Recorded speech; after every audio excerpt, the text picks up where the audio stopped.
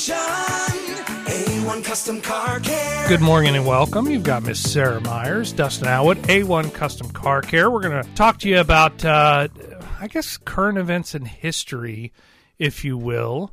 If you're not a student of history, and I wouldn't necessarily consider myself a student of history, Sarah, would you consider yourself a student of history? Absolutely not, but I do love history. So I'm not going to get way old school on you, but I want to have a little bit of a back and forth this morning, because if we don't pay attention to events that happened previously and learn from those, we're doomed to repeat them. Yep. Yeah, we're going to make the same mistakes. And I feel like we're kind of at a crossroads in everything that's going on. And there's a lot that's going on.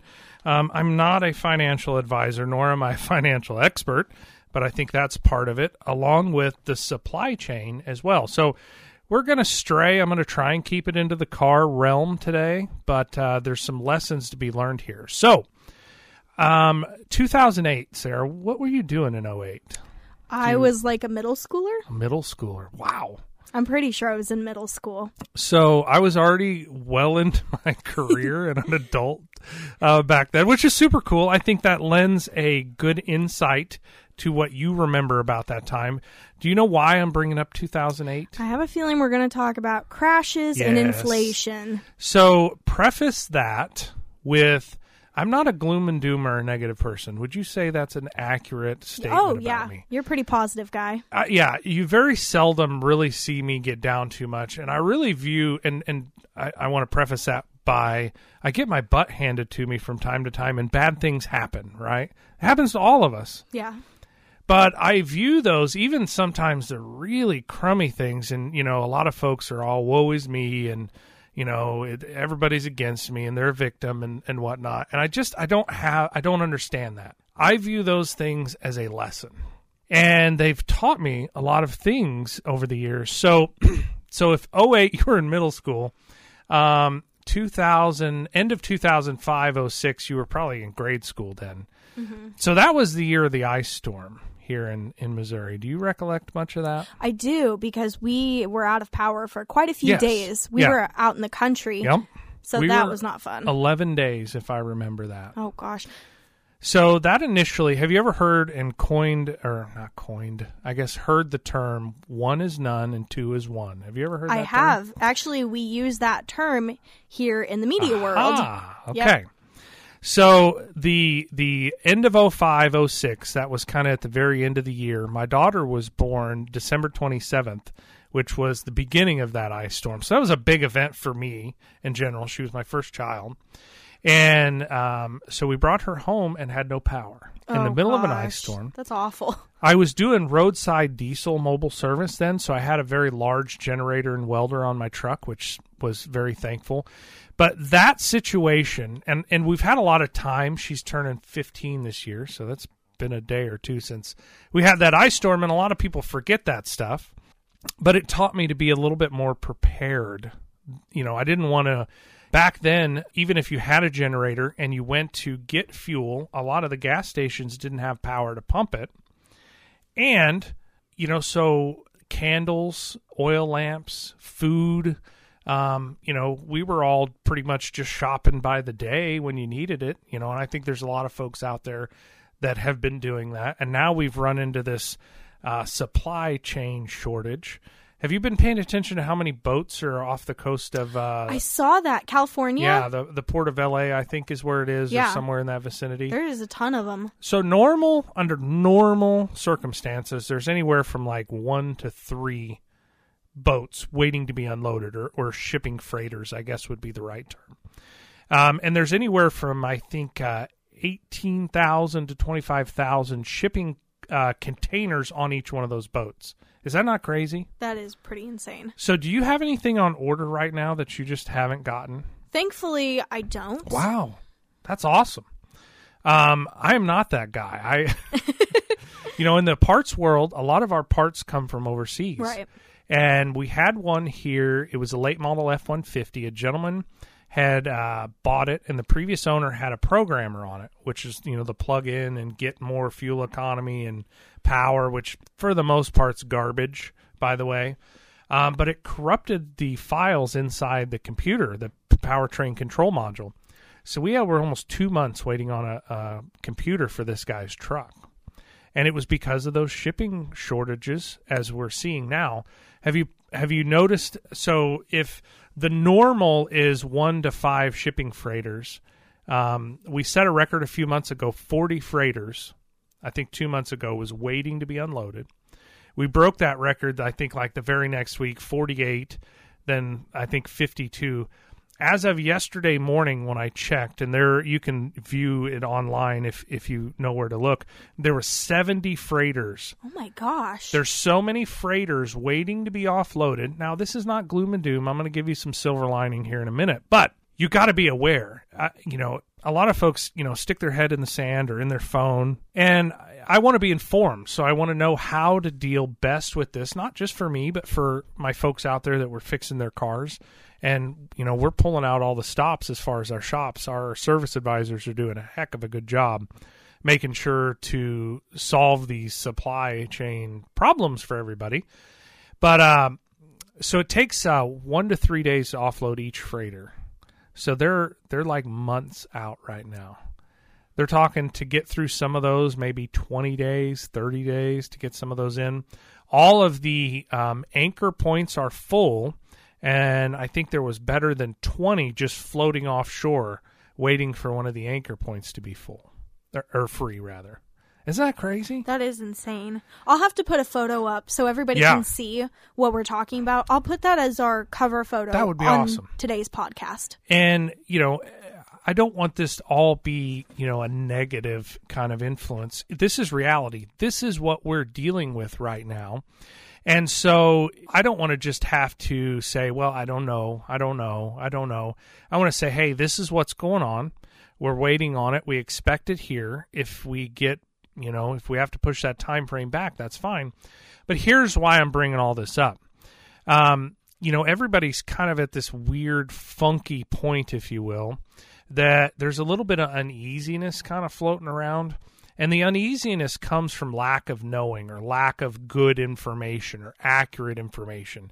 If you're getting all your news from, just the big, whatever you want to call them, talking heads, if you will, you're not going to be informed is the bottom line. And right now we live in a day and age that information, if you choose to look for it, is out there.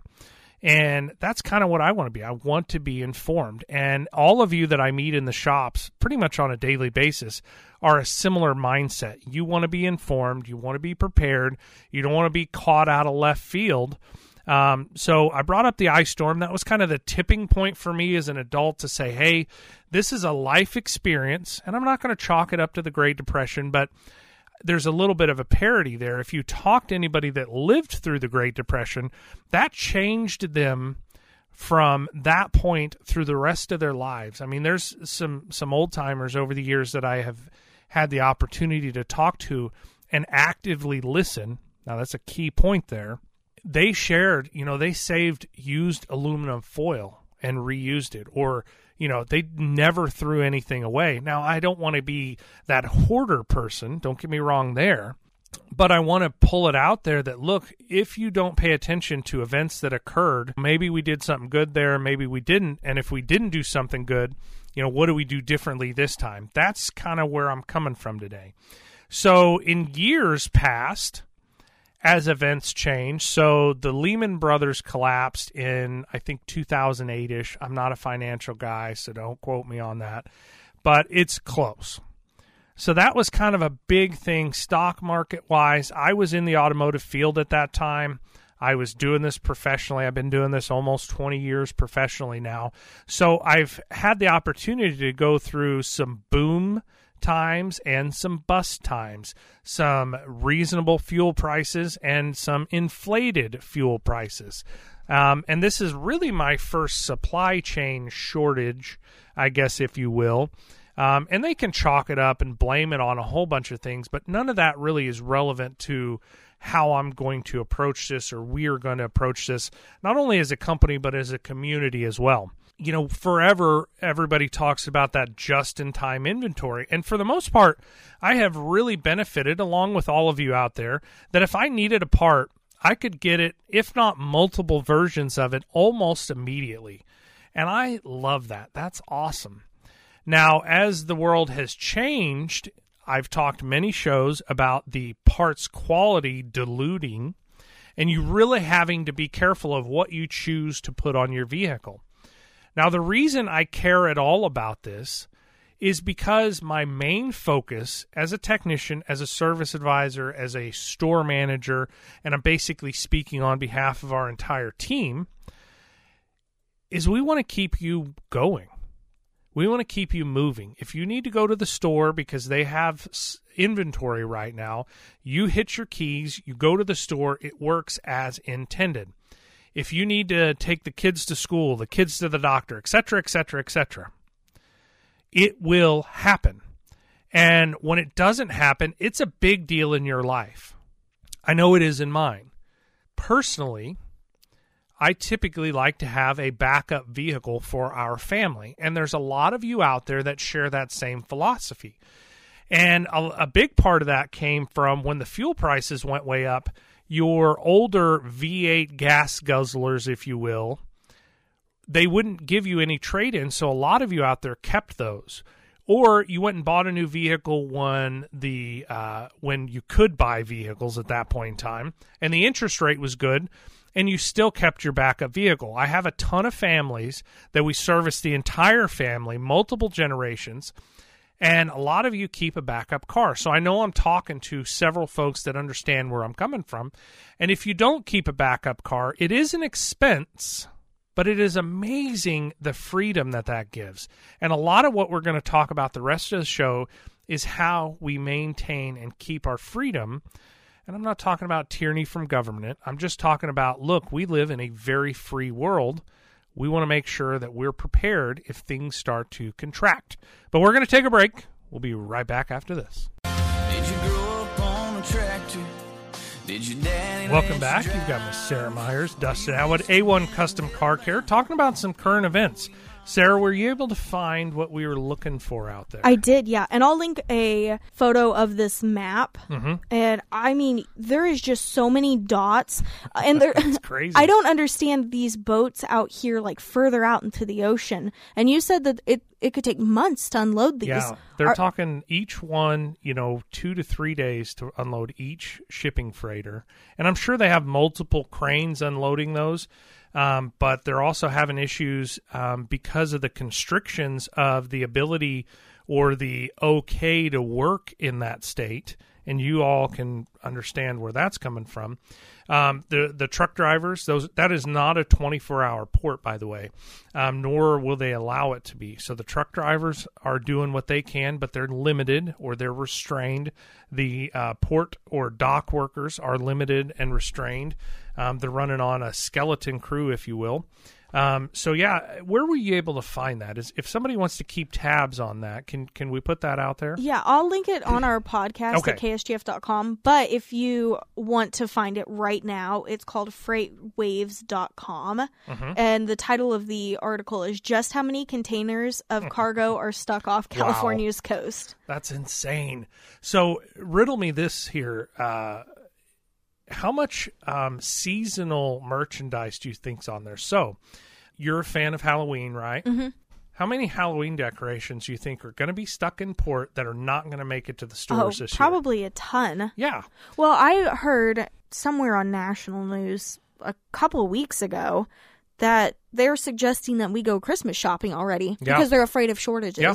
It is, and I think that's a real deal. So, anybody that's, there's always that hot toy or hot game system or whatever it is, you better start now because, I'm sure there's a ton on those freighters there that are waiting to come ashore. But there's going to be Christmas decorations that come in late. There's going to be Halloween, Thanksgiving decorations. So what does that mean to us? Or what's kind of, I guess that mean to me? I don't want to put it out there and speak for everybody.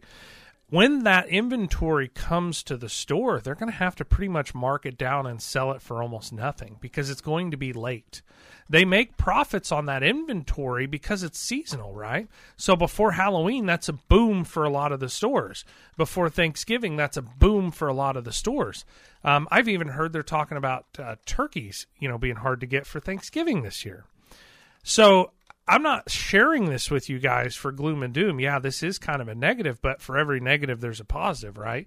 If we're informed and looking for it. If we just play the victim card or the, uneducated card, it's not going to do us any good. I can't do that when you come in for service, and I won't do that. If I don't know, I'll flat out say, look, I don't know. Give me some time. Let me get to the bottom of it. And that's what we do as a company, and I'm very, very proud of that. And I'm expanding that thought process out a little bit, but this is kind of my game plan in general as I move through life. It's like, hey, how do we watch and see those troubling times coming and get ready for them? And then as that stuff comes in, and because that's what's going to happen, stores are going to hit order, and they're not going to cancel all the previous orders. And so eventually all this is going to come in waves. I've said it, I think, Sarah, you and I talked about it maybe a couple weeks ago.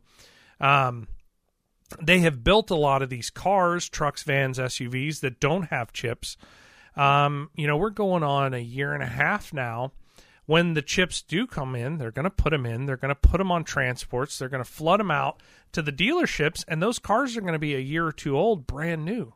Sarah, if you could get a good deal on a brand new car that was a year or two old, would you be interested in that? Absolutely. So that's where I'm talking about, looking at the big picture, taking the view back. I'm hoping as well, heck, I want to buy a new pickup one of these days. I'm not opposed to that. I hope you, and I know a lot of you out there are not opposed to that either, but I sure don't want to pay $50,000, $60,000, $70,000 for the caliber of truck that I'm looking for. And whatever it is you end up deciding, I know we're kind of still working through that, which is a really cool place to be. I hope you enjoy the hunt of the vehicle for you. But that's kind of a, if we are smart and prepared, your money's in order, your credit's in order. When that good deal comes up, boom, that's you, right? Yeah, and pull the trigger that day. Exactly. You're going to be rolling on and in a good space. However, if we didn't pay attention to kind of what's going on in your life, you're going through some cool stuff, new homeowner, you and Ryan, that's cool. Out in the country, that's cool too. Your car is in good shape now, still getting you from point A to point B. We're taking care of business. But we know that long term, you can make those plans versus, what unfortunately, and I've been there, a lot of people get in a bind. They have to go to a dealer and they have to buy a car today. Well, who's got the power in that in that dynamic? Who's definitely not the buyer. Yeah, who's calling the shots there? Yeah, you're basically just having to be like, okay, man, please don't take too much advantage of me. And that's not a fun place to be for anybody. Nobody. And a lot of times that happens because we didn't pay attention to the signs early enough. And that applies to what we're talking about now as well. So the vehicles that they made, if you Google or look on whatever search engine you want to look on, what the most dependable vehicles are that are out there, it's typically mid-2000s on up to maybe 2012 to 2015. So if you've got a vehicle in that range, those are really, really dependable vehicles and worth fixing. We're fixing stuff. I shouldn't even put this out there because some of it I don't even want to be fixing. But, we're having people show up with, late 90s, mid 90s vehicles that are still on the road and still doing good because they have been cared for, and we're kind of bringing them back to a dependable level. So what would be a tipping point for you that you decide that, hey, it's time for a vehicle? I think that when the cost of fixing it is greater than the actual worth of it. So let me ask you, how much trust or faith do you have that in your vehicle right now, that if you go out there right now and need to go somewhere, it's going to do what it needs to? It's pretty good. Yeah. And when it's not working or it gives you fits is usually where I see people just be like, nope, I'm done. And so if you get at a point where, if you lose faith in the vehicle, Maybe you've had it in the shop 2 or 3 times, or maybe you're a high-end do-it-yourselfer. You've tried to fix it 2 or 3 times. I think about, when I was a kid, we went through vehicles, and it was always the point that people lost faith in the vehicle. It does come down to the money part of it. You're exactly right. But right now, if people love their vehicle and they own it outright, they've already paid taxes on it, they've got taken all the big hits on it. The point normally is where they're like, dude, I don't think this thing's going to get me where I need to go. That's the point. That's usually that deal breaker. And like, nope, I'm out. And that's a tough spot to be in. You have no bargaining power at that point. And I don't want anybody to be in that boat. I sure as heck don't want to. So if you are going to buy a new vehicle or a new-to-you vehicle, that's typically what I do. And it's not that I'm opposed to new vehicles, especially right now, because you're not taking a depreciation hit. That vehicle is going to hold its value. And I think realistically we're probably a year to a year and a half before some of that starts to change back the other way. And, your vehicle's going to last a year and a half, 2 years, 3 years. You're in good shape with it. So that's a good spot to be in. But in the meantime, if you run onto a deal, you're going to have you a new rig. That's pretty cool. So as these shipping things continue to be a pain in the butt for everybody, and it's not just us in the automotive field, what are we doing about it? Well, we're staying informed, number one. And because we are such a solvent company, A1 Custom as a whole community, we have had and are in such good standing with so many different vendors, we have a lot of options that most people don't have. And that's a big, powerful thing to have, and our folks are able to utilize it. And I'm going to share some insider information out there. There's a lot of shops that don't network and keep those lines of options open, and honestly, that don't take care of their vendors very well. So they maybe don't have as many options to buy from as a shop that does. And what I mean by that is they won't pay their bills on time, and so they get on hold. And as a technician, when I would go and interview, and it's been years since I've had to do this. Obviously, I've been at A1 Custom for a long time now. But there are many shop owners out there that do a great job taking care of their vendors because they understand the importance of the supply chain that we're talking about today. However, there's a lot of folks out there that don't. And so as I would interview, one of the biggest things that I was concerned about is, hey, if I need parts, can I get them? Do you have cars? Are they coming in on a regular basis? Do you have a lot of repeat business? So the interview process goes both directions. And when I chose to come to work at A1 Custom so many years ago, I had 4 interviews and I had 3 offers already on the table by the time I sat down with A1 Custom. And when I sat down with them, this ability to get equipment, get parts, stay relevant in the business, and their longevity of employees. I was working with Troy. You know our Troy out there, don't you? Troy's been with us over 30 years. His personal truck, we're doing quite a bit of work to it. We're actually doing an engine on it. It was at 480,000 miles before he needed to do some major work on that truck. So that's what I'm talking about. That was the allure of A1 Custom. But we're down at the bottom of the hour. You're in luck because I got plenty to talk about, and so does Miss Sarah right after the break. Welcome back. You got Miss Sarah, Dustin here in the studio. We are going to turn it over to Sarah for a moment. She is going to run through one of our listeners that she kind of prepped me off air, so I already have kind of an idea what she's going to talk about. But I am super stoked about this question / topic, if you will. So, Sarah, what do we got over there? Well, poor Titus. He needs some help here, and hopefully you can help him. Yeah, for sure. This is what he says. I bought an 02 Buick LeSabre 3.8 liter off of an individual back in January with only 123,000 miles. To my surprise, this thing has been a wallet-draining lemon. A warning to Sarah and others looking for a used vehicle.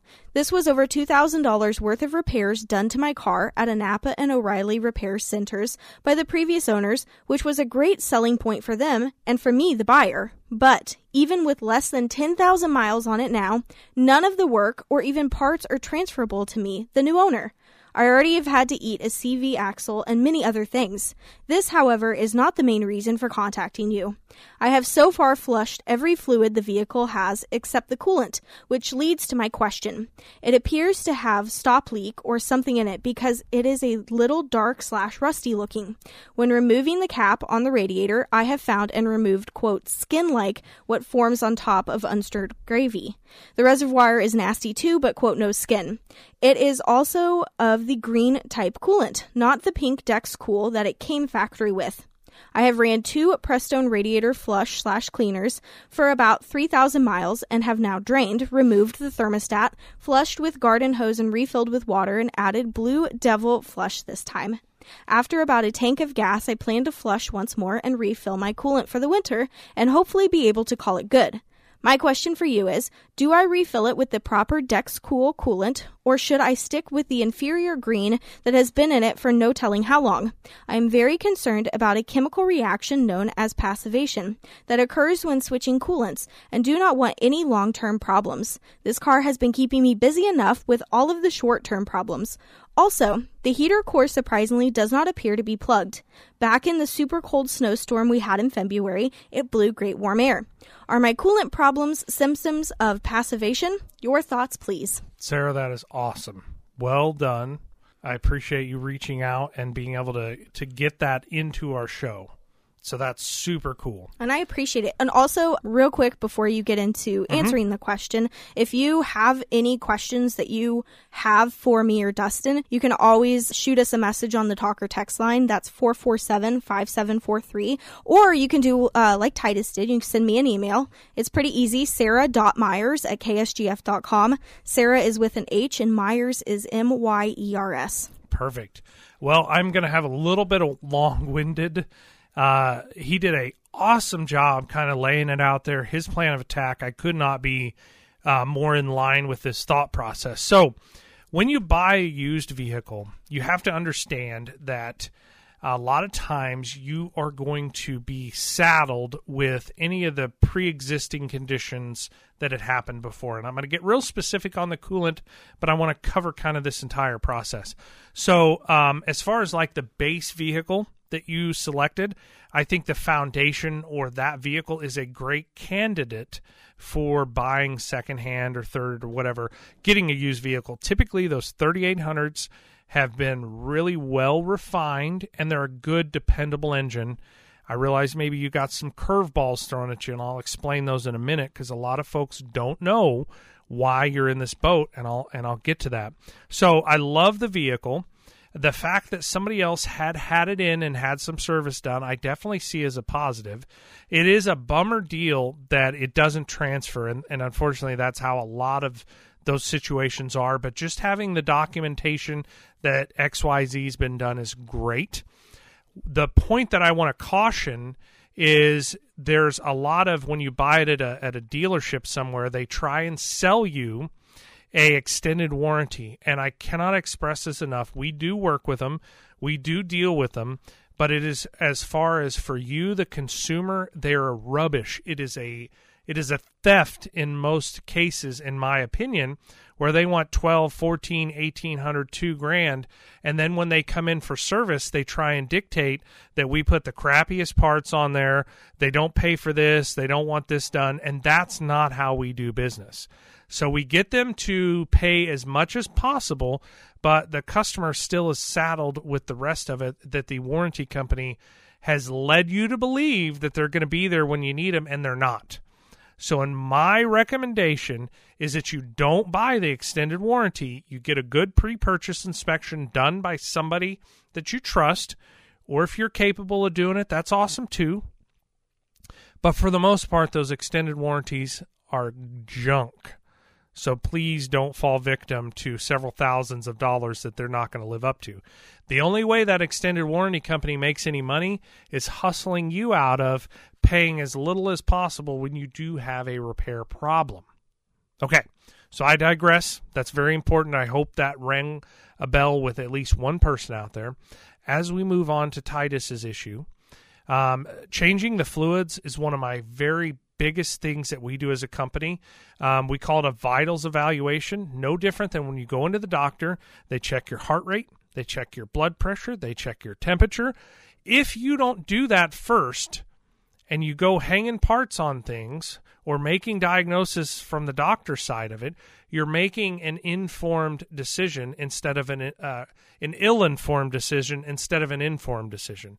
So I don't want to do any work to any vehicle until I've assessed the fluids, because that will give me so much information. And typically they're well past their service life, and they will cause large unexpected repairs. So great call there. Definitely your money ahead for getting those in a much better condition than you bought it. Specifically to your coolant. So that car came out equipped with DexCool. That was a new organic-based coolant that nobody really got educated on, even at the factory level, quick enough. So that coolant is extremely good coolant if you take care of it or deal with it in the manner that it was engineered. So DexCool is typically that pink or orange coolant, as you referenced. You did a great job spelling all this out there, Titus. When you add either undistilled water or a glycol-based, which would be the green coolant, to it, they chemically react and they create almost a jelly or a gelatin in the system that gums up the system. So somebody over the years of whoever owned that vehicle or was servicing it, and I hope it wasn't at a professional service center, didn't understand that, and they mixed the two coolants. Okay? I've seen that, if not hundreds of thousands of times over the years, over the last 20 years. This is the bulk of my career.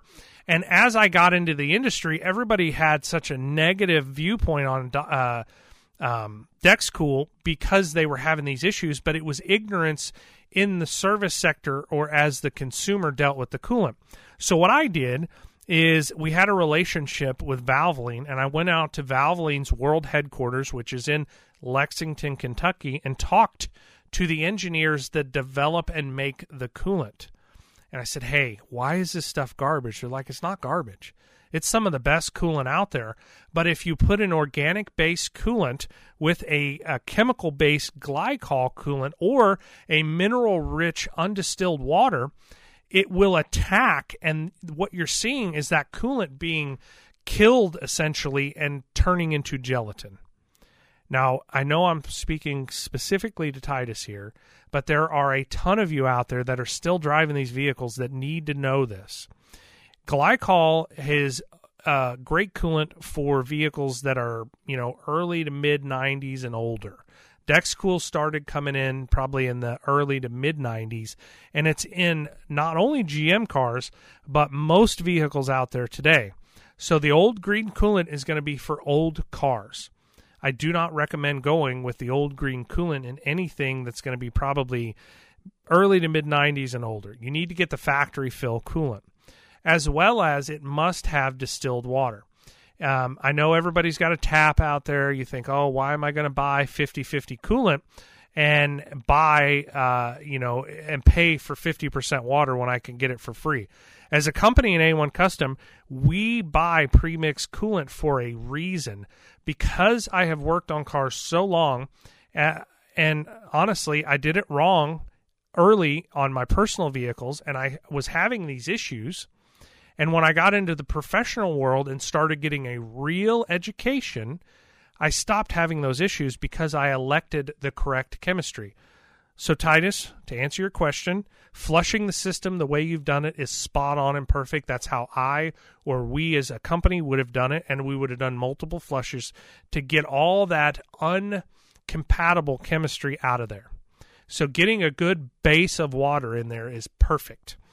I would recommend, exactly like you did, pulling the thermostat out, good flush, make sure and get all that gelatin out as much as possible as well, and then refilling with a factory-filled DexCool coolant. Now, as much of the debris as you can get out of the overflow tank, as much as you can get out of the block, the radiator, heater core, etc., long-term, you're going to be in a good spot. So hopefully, I think we fit all that in there. Titus, if you have any more questions, please reach out, and I'll do my very best like we did here today. Miss Sarah will bring me in the ballpark, and we'll get them answered. But we need to take one more break, and we'll be right back. Welcome back. Hopefully that long-winded answer helped at least a few people, Titus included out there. That was awesome. So, Miss Sarah, you said you needed some car stuff. What do you need on your car? I do. Well, I went and got my oil changed not too terribly long ago, and I had also asked for a tire rotation because I could not remember the last time I had done one. So I thought, it's kind of like a tetanus shot. Yeah. If you can't remember last time you did it. Yep. So one of the great guys over there at A1 said, I don't think we can do that because you're really in need of 2 front tires. And I think that is because of the way that my car is situated when it comes to its front-wheel drive. It's not uncommon. I will share with you something that nobody's going to really love to hear. I realize regardless of what any of the big talking head news folks are telling us, inflation is real, unfortunately. And I get an email sometimes a few times a week from our tire distributor saying, hey, order your tires now, order your tires now, order your tires now, because I've seen them go up. It started $4, $6, $15. Times 2 or 4, that adds up in a hurry. Yeah. Now, thankfully, you're in a little bit better boat. You've got a smaller tire, and this is a blanket statement, so don't hold me to this. It's going to be a case-by-case basis, but passenger car tires are going to be less expensive than big, heavy truck tires. So that's good. So you're not going to be as affected. If they do a percentage increase on passenger car tires, it's going to be less effective than somebody that's driving a 10-ply truck tire that some of those tires are $200 a piece. And if they go up 20%, that's a big deal, right? So I'm not gloom and dooming everybody, but I'm being real out there. If you need tires for in the next year and a half to 2 years, A, you need to plan for them, and B, sooner than later is better. So Mike out at our Republic shop, Mike and Gunner, both of them absolute tire rock stars. Macy, Mallory at Sunset, and then we have a new young lady, Miss Amanda, and David at our Sunset location. They truly know what they're doing, and they're going to give you the best information as possible for the best tire that fits you. It's not always just about cost.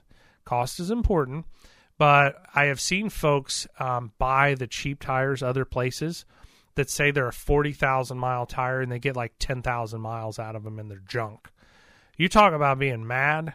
If you buy tires and it only gets you 10,000 miles, think how long it takes, Sarah, how long does it take you to drive 10,000 miles? Quite a bit. But you know what? I have a crazy tire story, and you are going to love it. Tell me. Okay, so one time, I won't mention where I got them from, but I got them from, not you guys. Okay, I like that. I'm glad to hear that. So I just needed one tire replaced. I had gotten a nail or something in it, and I needed one tire. So I went to this one shop, and I told them, hey, this is the tire I need. They gave me the quote for the price, and so I just was like, okay, here's my car keys. There you go. Yeah. Anyways, I waited and waited and waited, and it was like an hour later, and I'm like, what is taking them this long? There wasn't that many cars in the stalls, and there's not a lot of people in front of me. What's it taking? Why is it taking so long? So I go back there, and they're like, oh, yeah, your car's finished. And I had realized that they had changed all 3 tires that I didn't need and left the one that I did need. What? Yeah. So. What? How does that even happen? I don't know. But anyways, needless to say, I got 4 tires for the price of 1. And you know, they deserved that. And I mean, I know, like, it's like, wow, that's pretty awesome. I was so mad. It didn't even matter that they were like, okay, well, you get 4 tires for 1. Yeah, even though they did that, they were still, wow. And I get it. Things happen. We are not perfect. I'm just going to put that out there. But, wow. You talk. So, Sarah, how many shows have we done on effective communication over the years? Quite a few. And that's what that comes down to. Like, that's immediately in my head. I'm like, okay, so-and-so didn't know their job. They didn't do their job, obviously. They didn't communicate their job effectively to the folks doing it. The folks doing it were not empowered enough to say, hey, this doesn't make any sense. I guarantee if I walked out with a ticket to Jim, who takes care of business, Jim's been with us over 30 years, and handed him that ticket at sunset, he would be like, no, doesn't make any sense. He's empowered enough and is a professional technician that he wants to do what's best for the customer in the car as well. He's going to ask some questions. And I'm totally fine with that. I have zero concerns about any of our guys or gals coming up and saying, hey, what's going on? There's a better option here. And apparently nobody made any decisions there. Well, and here's the crazy part. The technician came outside with me so I could show him the issue that I had. Yes. Oh, my gosh. And then he went to the computer and filled it all out. And then he was like, okay, this is, it should only take us about such and such minutes. Huh. And I was like, okay, sounds great. So it was just sheer incompetence at that point. It was definitely a lack of communication somewhere. Gosh, that's crazy. So, from that point forward, I guarantee, and we deal with this a lot, that didn't build trust in the automotive industry with you, Sarah, I'm sure. Definitely not. It's like, really, is every shop like this? And so the next one you go to, you're like, well, are these a bunch of shady, can they tie their own shoes? Do they wear slip-on shoes so they don't have to tie them? You know what I mean? And I'm being a little dramatic on this deal, but we deal with it a lot, and I have to kind of check myself sometimes. Again, we're not perfect. We make mistakes. We deal with them. We learn from them. We go on. But customers will come in and they'll be like, I don't want to say like difficult, but their walls are built up so much because of a prior experience.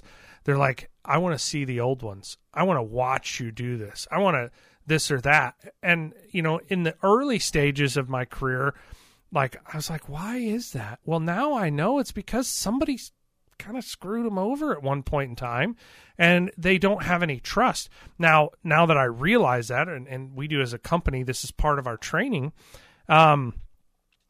we identify that early, and those are some of my most challenging ones.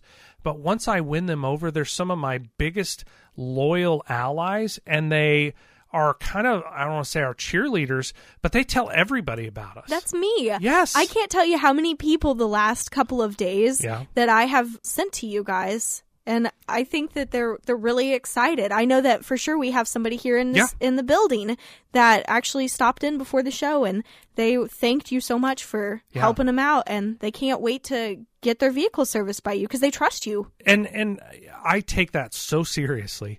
But it excites me a little bit. Like, even as I sit here, I can't help but grin, and whatnot. And it's not because of that. I don't want any of the accolades. I couldn't care. I get my jazz out of being able to solve that problem and fix and do it at a very high level, what people depend on. If I leave here right now, and hopefully I don't jinx myself, and my truck doesn't start, it's going to be a bummer for me today, right?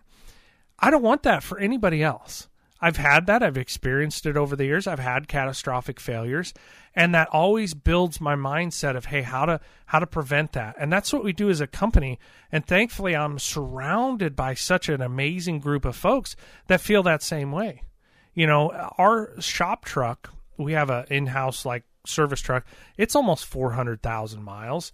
I've got multiple vehicles over 400,000, 350,000, etc. And I'm not putting that out there as this is, oh, so great, blah, blah, blah. It's, you could be a part of that too. Think about if you didn't have to make a car payment, etc., pay insurance, pay taxes, and you could get 200,000 miles out of your vehicle. That's not a high number. So maybe you could get 300, 400 dependable and confident miles out of your vehicle. That's a big deal. So our pulling rig that we pull our camper with has got 349,000 miles on it. And I'm planning to hook it on and pull it to Florida here in the next year or two. A lot of folks wouldn't be able to do that with confidence, and I'm okay with that. It's not that I have put a ton of money or time and effort in it. We've just maintained it over the years, and it's had a good cared for life, and I didn't let it get to the point where it was so far gone that I lost faith in it. That's really important. And when you buy a used vehicle, a lot of times you're buying a vehicle that somebody lost faith in, and they just continue to drive it and neglect it, and you're buying that kind of neglected vehicle, and you're starting from behind the line of scrimmage. And you need to be aware of that, negotiate that in the price, make sure you're on the front side of that negotiation, and prepare for that, because in the beginning of it, you're going to have an expense, but once you get over that hump, you're going to have a lot of trouble-free miles. Sarah, I enjoy this every week. This show was awesome. Oh, yeah. It's always tons of fun. It really is. Now, if you guys out there, if you have questions, it doesn't matter how big or small, you can give us a text, 447-5743. You can also reach out to us on our Facebook page, 1041KSGF, or you can send me an email, sarah.myers@ksgf.com. If you go to ksgf.com, you'll see my email everywhere, so if you don't know how to spell Sarah or Myers. I hope you guys have a good weekend. Yep. Bye. Bye.